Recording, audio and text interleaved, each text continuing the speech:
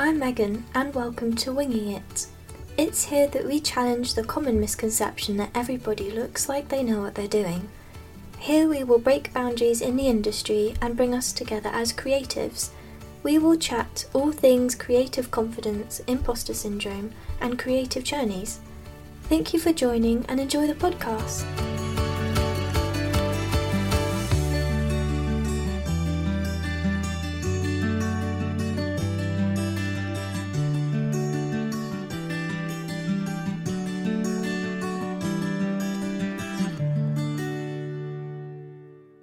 Hello and welcome to a slightly different episode of Winging It.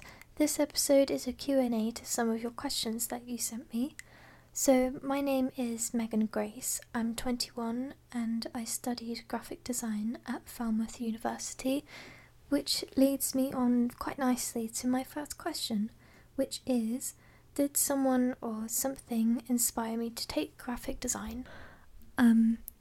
I've always loved colouring books and drawing when I was younger. I used to write letters over and over again in my notebooks. I think it started from high school. I had an amazing high school teacher who taught me all about graphic design and graphic designers, and from there I was just captivated, really.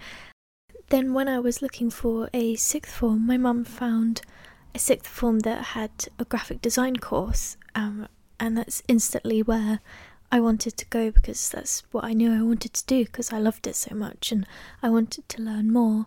And from there my teacher at college encouraged me to study graphic design further at university, and it was my mum again actually who found Falmouth. My neighbour had gone there, so I went to go and have a look at the open day and I absolutely loved it. I loved what they were going to teach me about, what they were going to run as a course, and I was so excited, and there was nothing else I could think about other than to go to Falmouth and study graphics. So yeah, I think I've been really fortunate growing up that my parents have never pressured me to take a subject at school or go to university for something that I didn't want to do. They really pushed me to do something that I enjoy.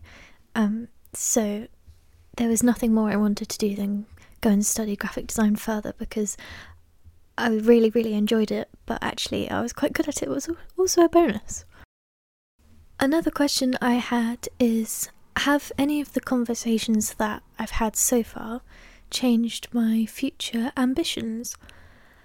I wouldn't say they've changed my ambitions, but they've definitely opened my eyes to what's out there for design. There's so many things that you can do nowadays, and there's no category that you have to fit in, which is what I used to think whilst I was studying at university for quite a while actually. But talking to all of my guests so far, I think it's made me realise that you can change your path in your career or what you're interested in, whatever stage in your life and your career, and it's always going to be exciting if you want it to. My next question is, what advice would I give to students starting their creative degrees? I think the most important thing I would say is just to be yourself. I think it's wasted energy and wasted time trying to fit in with other people. I know sometimes that feels scary. I felt very scared to be like that when I was at university especially. But when you explore what you can do when it feels uncomfortable, or to put yourself out there, you often surprise yourself, and I think it leads you to your best work. I would also say use your resources. They will tell you this whilst you're at uni, but they really mean it, and I would use all the resources that you have, because they're quite hard to come by when you leave uni and you realise how many things were around you. I would also say don't be afraid to be a nerd or excited about things. It's really well received to be excited about something within the right community and when you surround yourself with the right people. And it's amazing to share those with other people, the things that you get excited about, because often you'll find people who are excited about the same things, and those are amazing moments to have. I would also say go to the library. The library has so much information and so many visual aids for you, more than you probably think of. I would often spend quite a long time in the library. Once I'd found one thing that I wanted to look at, I'd find something else and I'd be in there for hours.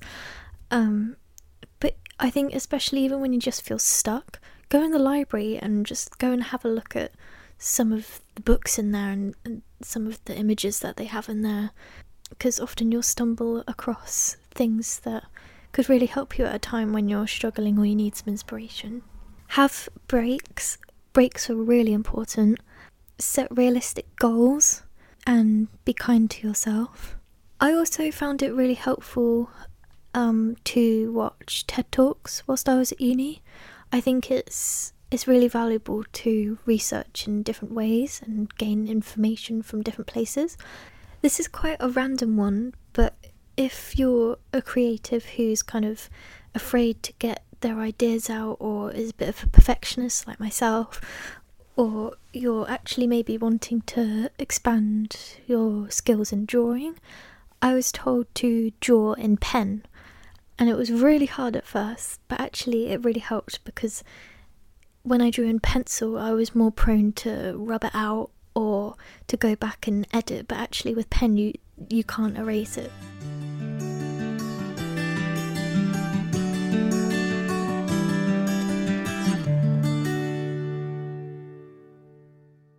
How do I cope when I don't feel myself?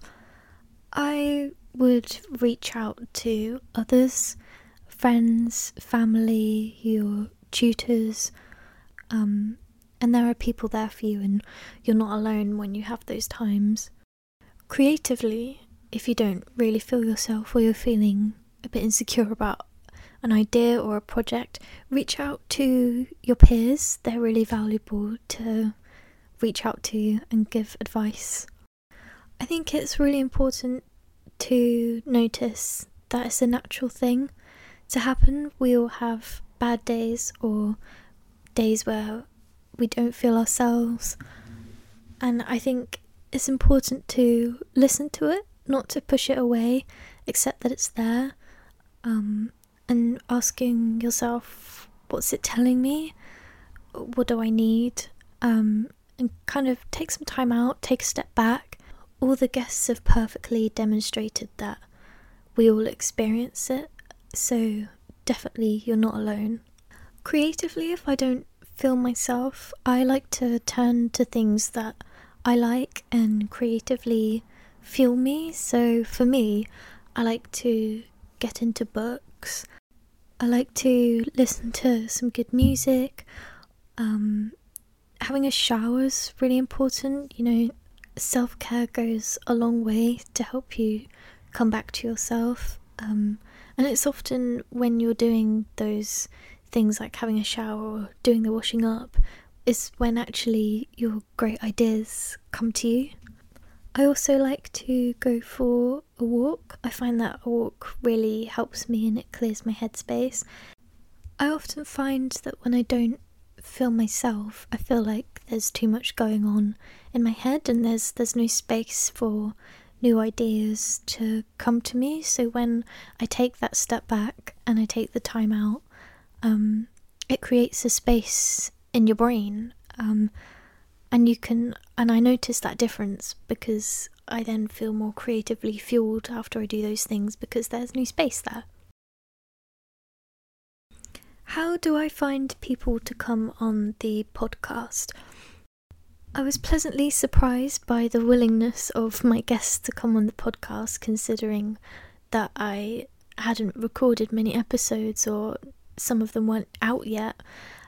To start with, I had some people in mind to come on the podcast because I'm aware of what they stand of in terms of the podcast, and it was a great match.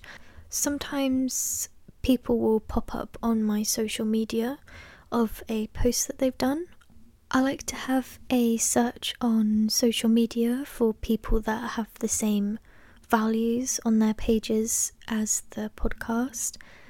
And it's very easy nowadays to find someone's email address or how to contact them. In Sarah's case, I had read Sarah's book at university, and I knew that I wanted to talk to her because her stories and her ideas matched with the podcast. And some others come to me and ask if we can arrange a chat because they're interested in it. What are the best pieces of advice guests have given me so far? I will have to be biased and say that Steve, my tutor at university, who was on episode 2, has definitely given me the best advice that's stuck with me so far. He made me realise that time doesn't have to be a measure of success for me, and everybody's winging it at times in their life. I think all of my guests have taught me that all journeys are different, and that's okay. Yours is yours, and that's okay. Go at your own pace. Don't put too much pressure on yourself. I think I'd like to highlight David's episode where we talk about uncertainty and fear. I think he gave some really great honest advice about leaning into that and how it produces your best work, and not to push it away because everybody has it and everybody needs it. Another question I had was, what are the challenges that I've faced so far since starting the podcast? And for a bit of reality check for you, I have definitely experienced imposter syndrome since starting the podcast. From reaching out to people, whilst talking to people, visually setting up the podcast, I get worries before I start an episode. What if an episode goes wrong? I'm quite a big what if thinker sometimes, but I have to remind myself that I have to go at my own pace and it's okay for things to go wrong. We're all human. It's only just the beginning. I don't have to have really high expectations for myself. I think I've definitely faced my fears of building a communication and networking skills. I think that was a big fear for me since leaving university, but it's not actually as scary as you think. There are lovely people in the world. I think a challenge about the podcast as well is that I've also been working from home to do the podcast, and that's been interesting in itself because I've never worked from home before, so trying to motivate yourself and create a schedule has been quite challenging, I'd say. I think also my cat has been a challenge because every time I'm recording or trying to do something with the podcast, I often find that my pens or my wires go missing because she has taken them, so she's definitely been a challenge. Have I had any surprises so far since starting the podcast? I think I've been surprised about how willingly honest people want to be. I wanted to interview people to tell me that they were winging it at times, and it turned out to actually be true. I'm also surprised at my confidence. I can't believe how much it's grown since starting the podcast. It took a lot for me to start it. I had quite a few pushes along the way and encouragement from others, which really helped. I definitely feel more skilled and equipped in different areas of design, which I didn't think I would go into after university. But I think that just shows for itself that if you want to do a passion project but you're worried about it, I would just say go for it, because sometimes you can really surprise yourself. It could lead you to amazing things. What would I tell my younger self? I would tell my younger self to stop worrying, but I would also tell my younger self to not let your inner critic become your main voice.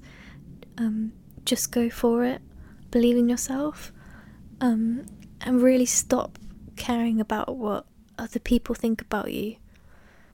To my older self, I would say to keep exploring new creative skills and pushing yourself out your comfort zone, because life is fun and it's amazing and it's there to be enjoyed.